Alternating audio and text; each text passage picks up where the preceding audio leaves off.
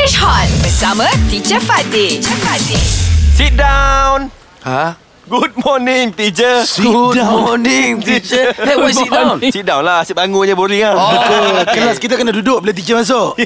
Oh, like that. Oh, very good. Yes, teacher. You know exactly what I want to do today. What, teacher? What, teacher? Opposites. Opposite.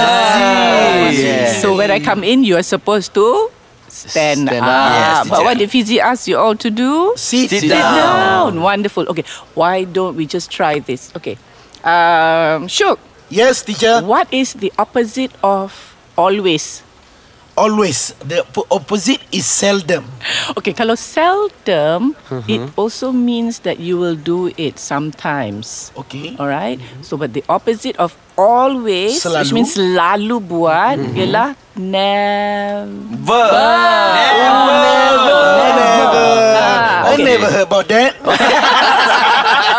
Okay, give me a sentence with always and never. I always go to mosque to pray. Alhamdulillah, Syuk. Alhamdulillah. That's always.